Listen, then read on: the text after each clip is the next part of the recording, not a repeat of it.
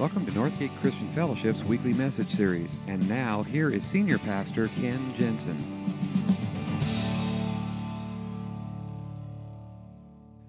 So we are in week 13 of our series called The Story. And we started the beginning of the year. We are going all the way through the Bible from Genesis to Revelation. And it's God's unfolding story of redemption in human history. And I'm going to give you just kind of a little behind the scenes kind of sneak peek. When you plan out sermon series, okay, you kind of have to, there's certain seasons, certain holidays, certain events that you kind of got a plan for in your sermon series. So when you do a series for a whole year, you know, you're kind of taking some chances. Like, for instance, Christmas and Easter, you've got to plan for that in your sermon planning, okay? You got to make sure. And then usually like around Thanksgiving is a great time to talk about gratitude and generosity and those kinds of things because we're realizing how grateful we are and what God has done. And then the new year usually is a good chance to talk about just making fresh starts and making some changes for your life. And then there's other holidays that come up like Father's Day and Mother's Day, and you got to kind of account for those. Now, Father's Day, you get a whole lot of slack because dads are easily pleased, okay? But I learned a long time ago, very early on in pastoral ministry, you do not mess with Mother's Day, okay? You hear about it if you do. And so with all the things that we've had going on this spring, from all the way back a couple months ago when we had our prayer vigil, and then, of course, Good Friday and Easter, and our walk for water, and just we've had service time changes. We've just done so much this spring. It's been a very, very full and busy spring in the life of our church. And I have to admit, I did not look really far ahead to see in this series of The Story, like where Mother's Day was going to fall. And I realized a couple of weeks ago, I am so glad it didn't fall last week, because last week with David and Bathsheba was not going to be a good Mother's Day message. But our Lord, who is rich in mercy and abounding in grace and steadfast love, in his infinite wisdom and foreknowledge, laid it out in such a way that Mother's Day falls on Solomon's story, who wrote the book of Proverbs, which is filled with good, godly advice for moms and dads. So God was looking out for me, okay? So, yeah, thank God. Because moms, I'm sure, are glad we are not talking about David and Bathsheba. So if you want to take your Bibles, we're in the book of Proverbs. We're going to just kind of open it up with Proverbs chapter 1, because this kind of sets the scene for all of the Proverbs. By the way, there are 31 chapters in the book of Proverbs. And one of the great things you can do is you can read a chapter a day. And in a month, you will get through the book of Proverbs. And there's always going to be something there. Because it doesn't read like a story. They're just little snippets of some godly wisdom for your life. So that's, if you never thought about doing that, that's something you can do. So we're going to start Proverbs chapter 1, beginning in verse 1. If you have your copy of The Story with you this morning, that's in page 179, paragraph 2. The Proverbs of Solomon, son of David, king of Israel, for gaining wisdom and instruction, for in understanding words of insight, for receiving instruction in prudent behavior, doing what is right and just and fair, for giving prudence to those who are simple, knowledge and discretion to the young. Let the wise listen and add to their learning, and let the discerning get guidance. For understanding proverbs and parables, the sayings and the riddles of the wise. The fear of the Lord is the beginning of knowledge, but fools despise wisdom and instruction. So listen, my son, to your father's instruction, and do not forsake your mother's teaching. They are a garland to grace your head, and a chain to adorn your neck. And that begins the book of Proverbs. Now, Proverbs is filled with very practical, life-applicable lessons. It's godly wisdom for us. And I don't know if anybody ever wondered why God put in the Bible this whole book of wisdom? Okay, I'm going to tell you, great theological truth this morning. People are dumb. Not you people. You people are okay. It's those other people. But the problem, basically, we are dumb. We get ourselves into all kinds of trouble that we could avoid if we just had some godly wisdom. We are all in need of godly wisdom, and God knew that. And so right smack dab in the middle of his word, he put these words for us. They are words of wisdom for us. And this morning, we're going to take a look at some wise words for parents, for moms and for dads. And by the way, this isn't just for parents. if you are a grandparent, if you are an aunt, if you are an uncle, if you are a child trying to figure out your parents, okay? This is some really good words for you. In fact, I had someone come after the Saturday night service last night and they said, you know what? I am a teacher and everything that is in there is so applicable in my classroom. It really is. Because the chances are you have impact, you have influence on a child or a teenager. And this kind of stuff is great for every one of us. So here's some words of wisdom for parents, how to be a wise parent. First one is this: wise parents provide their kids direction. Proverbs 22, 5 and 6. In the paths of the wicked are snares and pitfalls, but those who would preserve their life stay far from them. Start children off in the way they should go, and even when they are old, they will not turn from it. And that's one of the most well-known of the Proverbs. But what he is saying is, listen, there are all kinds of paths that people can take in life. And they are filled with detours, they are filled with pitfalls, they are filled with snares and things that can get you into trouble. So a wise parent will understand you have this small window of opportunity. It's not very big, but that small window of opportunity, you have the chance to set direction for your kids' lives that will last them for the rest of their life, all the way into their adult years and beyond. He said, wise parents understand, I have this little window of opportunity. Yeah, every day seems like it will never end, but the years go by really, really fast. And you've got this small window of opportunity, so make the most of it. Child development tells us that typically by the age of 3, a child's character has pretty much been shaped and molded. Which, by the way, is what makes the terrible twos so terrible, because you are doing some of the hardest work at that point in their lives. But you are shaping their character. You are setting direction for it. And it's establishing some consistent patterns for their lives.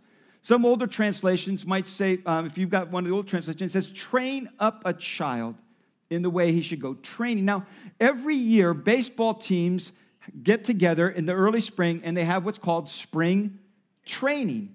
Now, these guys are professionals. They know how to play baseball. They know everything. They know how to play the game. They make a living at it. But every year, they still have spring training. Do you know why they do that? They go back over the fundamentals. They get back into the rhythm. They get back into those established patterns. They do it over and over, repetitively, over and over, so that when the season starts, it will become second nature to them once again. That's the idea of training. It's consistent, it's repetitive, but what it does is it sets a pattern so that it becomes second nature. It becomes natural for them. And that's what he's saying. He says, do that for your kids. Establish consistent patterns of life in your household so that they will know how to live life. Now, part of that means you need to recognize the individual uniqueness and skills of your own kids. Become a student of your child. Because they all have different personalities, and they all have different gifts and talents. And you need to discover your child's uniqueness so that you can uniquely train them in this way. And by the way, let me tell you, that verse that we just read, that is not a guarantee. Okay, there are no guarantees, because I have known parents who've been the best of parents and set great patterns for their kids, and then they find that their kids, as they get older, start making their own choices and make some bad choices and take rebellious choices, and they're heartbroken over it. And then not only are they heartbroken over it, but they are also carrying the shame and the guilt, like, what did I do wrong? And I just want to tell you, this is not a guarantee. This is a proverb. Now, there are different ways in which God instructs us in His Word. There are some things where He gives us commandments. There are some things that He gives us that are promises. And then there are these things called the Proverbs, and they are not the same, okay? The commandments, they are rules for life. They are simply to be obeyed. So, for instance, love the Lord your God with all your heart, with all your soul, with all your mind, with all your strength, and love your neighbor as yourself. That is a commandment. That is a law. That is a rule for life. That is simply to be obeyed every time. Okay? Then there are promises. Nothing can ever separate us from the love of God, which is in Christ Jesus our Lord. That is a promise. That is a guarantee. He's saying in Christ, nothing will ever be able to separate us. You can take that to the bank. God has made that promise to you. Okay? Then there are proverbs. Okay, Proverbs are not guarantees. They're not law. They are not promises. They are a general description, godly wisdom for how life generally works. So let me give you another proverb. Lazy hands make a man poor, but diligent hands bring wealth. Now, that's not a promise that if you're lazy, you're going to be poor, and if you're diligent, you're going to be wealthy. It is just an observation about the way God has designed things so that in a godly life, in general, if you are lazy, you're going to suffer the results of that, and if you're diligent, you will reap the rewards of that. But there are exceptions. A lazy person can win the lottery and still end up rich. It can happen, okay? So it's not a promise, it's a proverb, and that's the difference, okay? So to make sure that we understand the difference, I'm going to kind of give you a little pop quiz this morning. I'll give you a couple of different verses from Scripture, and you tell me, is it a law, is it a promise, or is it a proverb? First one, thou shalt not murder. Law, okay, sharp group this morning. Okay, yeah, that is a law. That is simply to be obeyed. No ifs, ands, or buts. That's simply to be obeyed. Let me give you another one. I will never leave you nor forsake you. That's a promise. Exactly. You can take that to the bank. God has made that promise to you. Okay? And one more. It is better to live alone in the corner of an attic than with a quarrelsome wife in a lovely home. That is, somebody said law. Well, it is not a law. It's a proverb, okay? It is a general description of this is how life works. This is how God designed it. And life in general works better if you obey and follow these proverbs. They're not guarantees, they're not promises, but they are godly wisdom. And wise parents know that, and so they set direction for their kids while they have the chance. Second thing, wise parents dispense discipline. Wise parents dispense discipline. Now, this is a hard one because nobody likes to be the bad guy. But let me tell you, discipline is an act of love. It really is, as hard as it is sometimes. Proverbs 19:18 says, discipline your children, for in that there is hope. Do not be a willing party to their death. Again, he's saying, listen, you've got this small little window here. Don't forget that. Discipline your children now while there's hope, while you have the opportunity. And don't be a willing party to their death. If you don't discipline them now, you are just setting them up for failure in the future. So let me give you some keys when it comes to disciplining. Okay? The first one is this. Start firm so you can ease up later. You are better off being firm in your discipline when your children are young because you can always ease up. But if you are lax, if you're inconsistent, if you're too easy on them when they're young, it is a difficult thing to try and clamp down later. It doesn't work that way. So do it, like he says, while there is hope. While you have the chance, start off firm. You can always ease up. A second thing is, as parents, husbands and wives, be on the same page. Be on the same page. Be agreed on the disciplines that you use. Be agreed on what are the rules of your household. Be together on this because kids have this incredible knack for dividing us. They divide and conquer, okay? So you got to stay strong. Be together on it. Be consistent. Be on the same page. Here's another one. Differentiate between who they are and what they've done. And there's ways that you can do this. Okay, one of the ways that we did, I wish I could say I did it 100% of the time. I'll be honest, didn't. But in general, what we tried to do, anytime we had to discipline our kids, for whatever reason, whatever shape of discipline, we always ended the discipline, or almost always, tried to always, end it with a hug and a kiss. And in that way, we're saying to them, listen, I still love you. I love you. I just don't like the way you've been behaving. And if you think about that, isn't that what God does with us?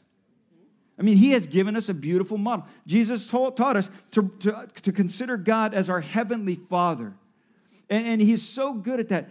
In his grace, he never stops loving us. No matter how many times we rebel, no matter how many times we mess up, no matter how many times we do our own thing and pay the consequences of it. Yes, sometimes we do pay the consequences. Yes, sometimes he does have to discipline us. But he never stops loving us. And if you can find ways to convey that to your kids, just when you have to discipline, just let them know, I still love you. I don't like your behavior, but I still love you. You're my child. Be consistent also. Be consistent. Follow through. Now, that means it's going to be, there are some days it is hard. Okay, I remember days when our kids were younger that I would come home from work sometimes and Betty would just say, I felt like the only thing I did all day was discipline kids. I didn't do anything else. I just had to discipline kids all day long. And yes, sometimes it feels like that because discipline is hard work. It really is. But the payoff is in the long run. Now, that means you got to kind of decide what are the non-negotiables? What are the things that we're really going to be firm on? And what things we're going to have to let skate? So you're just going to have to kind of ease up a little bit. But here are 3 things that I found have been very, very helpful when I heard this. The things that are the non-negotiables is when there's dishonesty, disobedience, or disrespect. Those are like, those you can say those are the 3 non-negotiables. Those are the things you have to address, and you have to address them firmly and to address them immediately.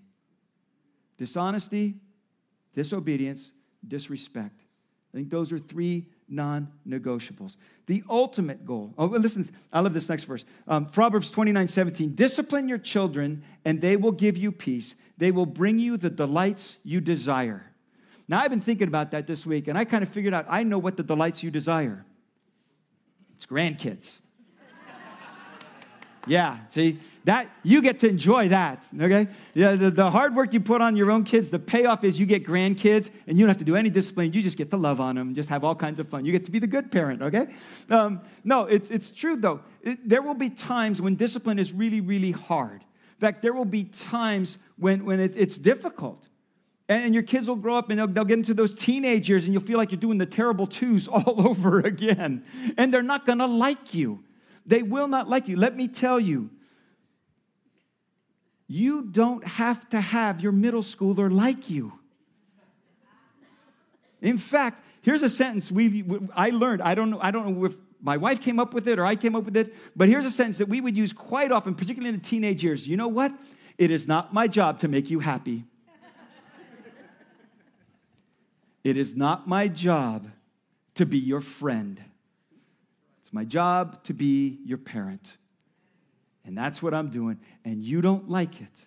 You don't like it now. But you will like it later. I think sometimes for parents, when your kids become teenagers, you want them to like you. And that's not your job. Your job is to discipline and provide them so that they become self-disciplined adults, and then they will like you. Though they don't like you now, they will like you. And believe me, liking you later is better than liking you now, because later lasts longer, okay? So it's hard, and sometimes, you can have that sentence for free. It's not my job to make you happy. It's not my job to be your friend.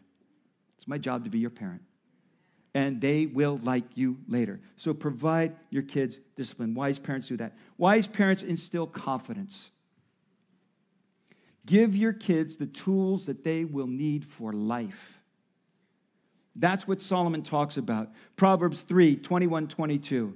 He says to his son, "My son, do not let wisdom and understanding out of your sight. Preserve sound judgment and discretion. They will be life for you, an ornament to grace your neck." Wisdom, understanding, sound judgment, discretion. Those are the things that you want to build into your kids' lives. The ability to think for themselves and reason for themselves and make good choices for themselves. Confident decision-making is one of the goals you have for them. Proverbs 2:3-9. Again, if you call out for insight and cry aloud for understanding, then you will understand what is right and just and fair. Every good path. How do you do that? Well, here's what you don't do.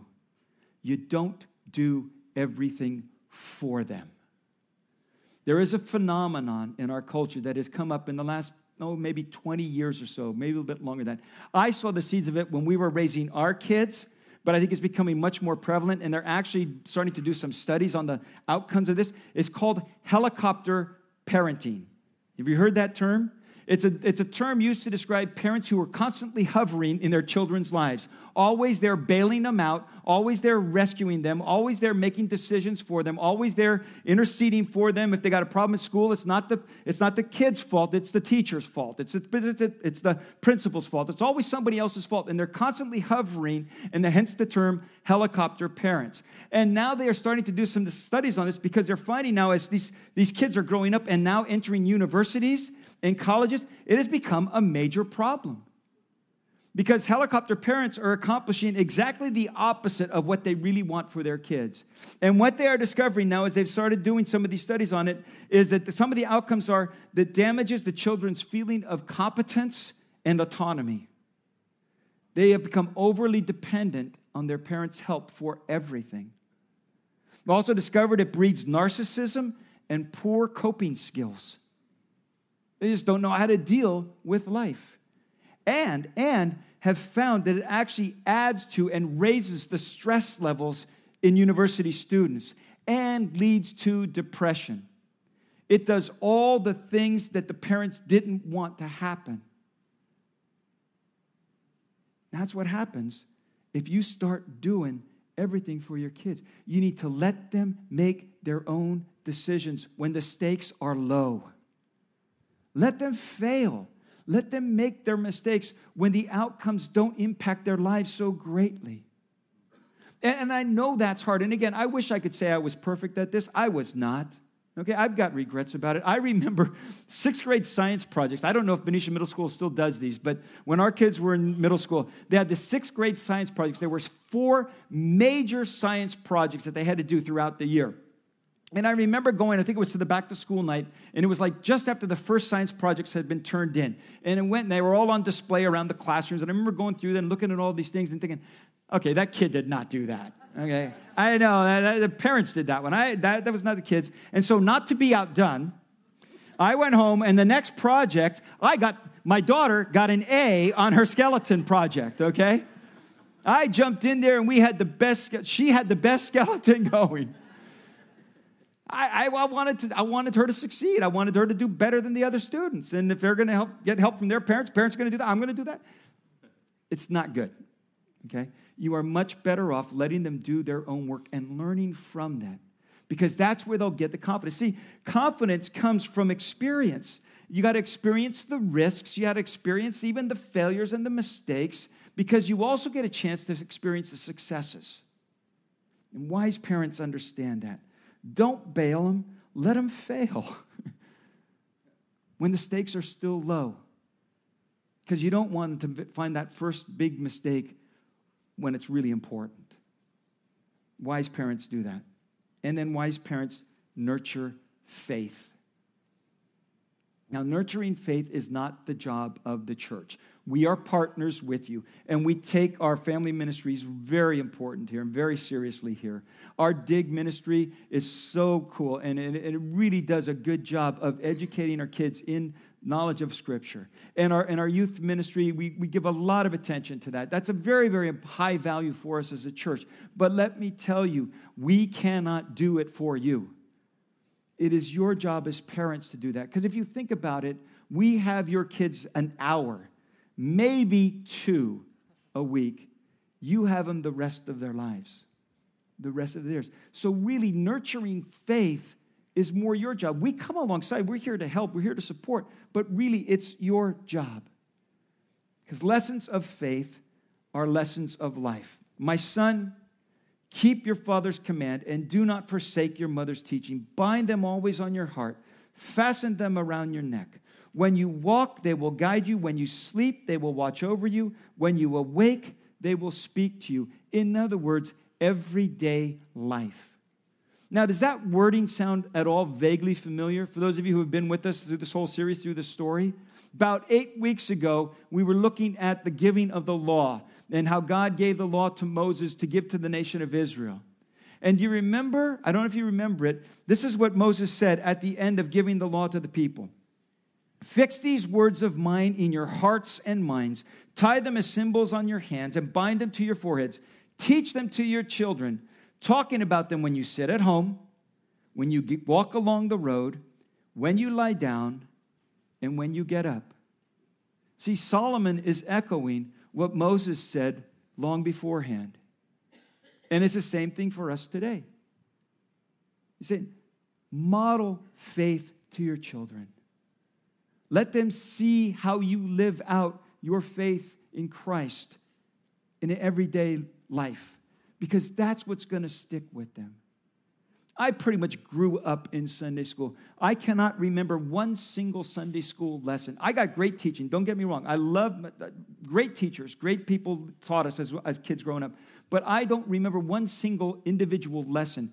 I do remember examples of my mom and my dad as they lived out their faith in their business, as a neighbor, as friends, as family, as mom, as dad. I remember those things.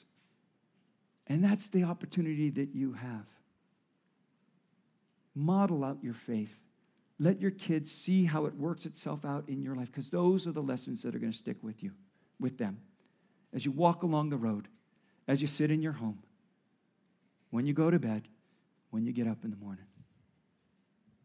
In fact, one of the ways you can do that, if you are a parent and have never been baptized, we've got a baptism next week. In fact, we got a class for it after the service, the noon service today. If you have never been baptized, I can't think of a better example to set for your kids than to publicly declare your faith in Christ in the waters of baptism. And I would encourage you, in fact, even if you're not a parent, I would encourage you to do that. If you have not been baptized, it is one of those public declarations. It is one of those public stances in which I say, this is the direction of my life. I am following Christ for the rest of my life. I want to encourage you to do that. A couple weeks ago, actually just last week, we had the chance. We took a pastoral staff, board members, and some of the leaders in our church up to a conference up at Granite Bay at Bayside Church called Thrive. And one of the speakers, it was a conference for church leaders, for leaders in general, but particularly church leaders, pastors. And one of the speakers was a guy named Lee Cockerell. Lee Cockerell was the executive vice president for Disney Resorts. He oversaw all of Disney, Florida, okay? And he talked about leading by example and leading as a role model. And he said these words. I wrote them down. I thought, this is not just for pastors. This is not just for leaders. This is not just for executives. This is great words for parents. He said these words, be careful what you say and do every day, because people are watching you all the time. I think those are great words for parents. Great advice for parents. Be careful what you do and say every day, because people are watching you. Little people are watching you all the time. So let me leave you with this verse again. The words of Moses. Fix these words of mine in your hearts and minds. Tie them as symbols on your hands and bind them to your foreheads. Teach them to your children, talking about them when you sit at home and when you walk along the road, when you lie down and when you get up. Would you bow your heads with me?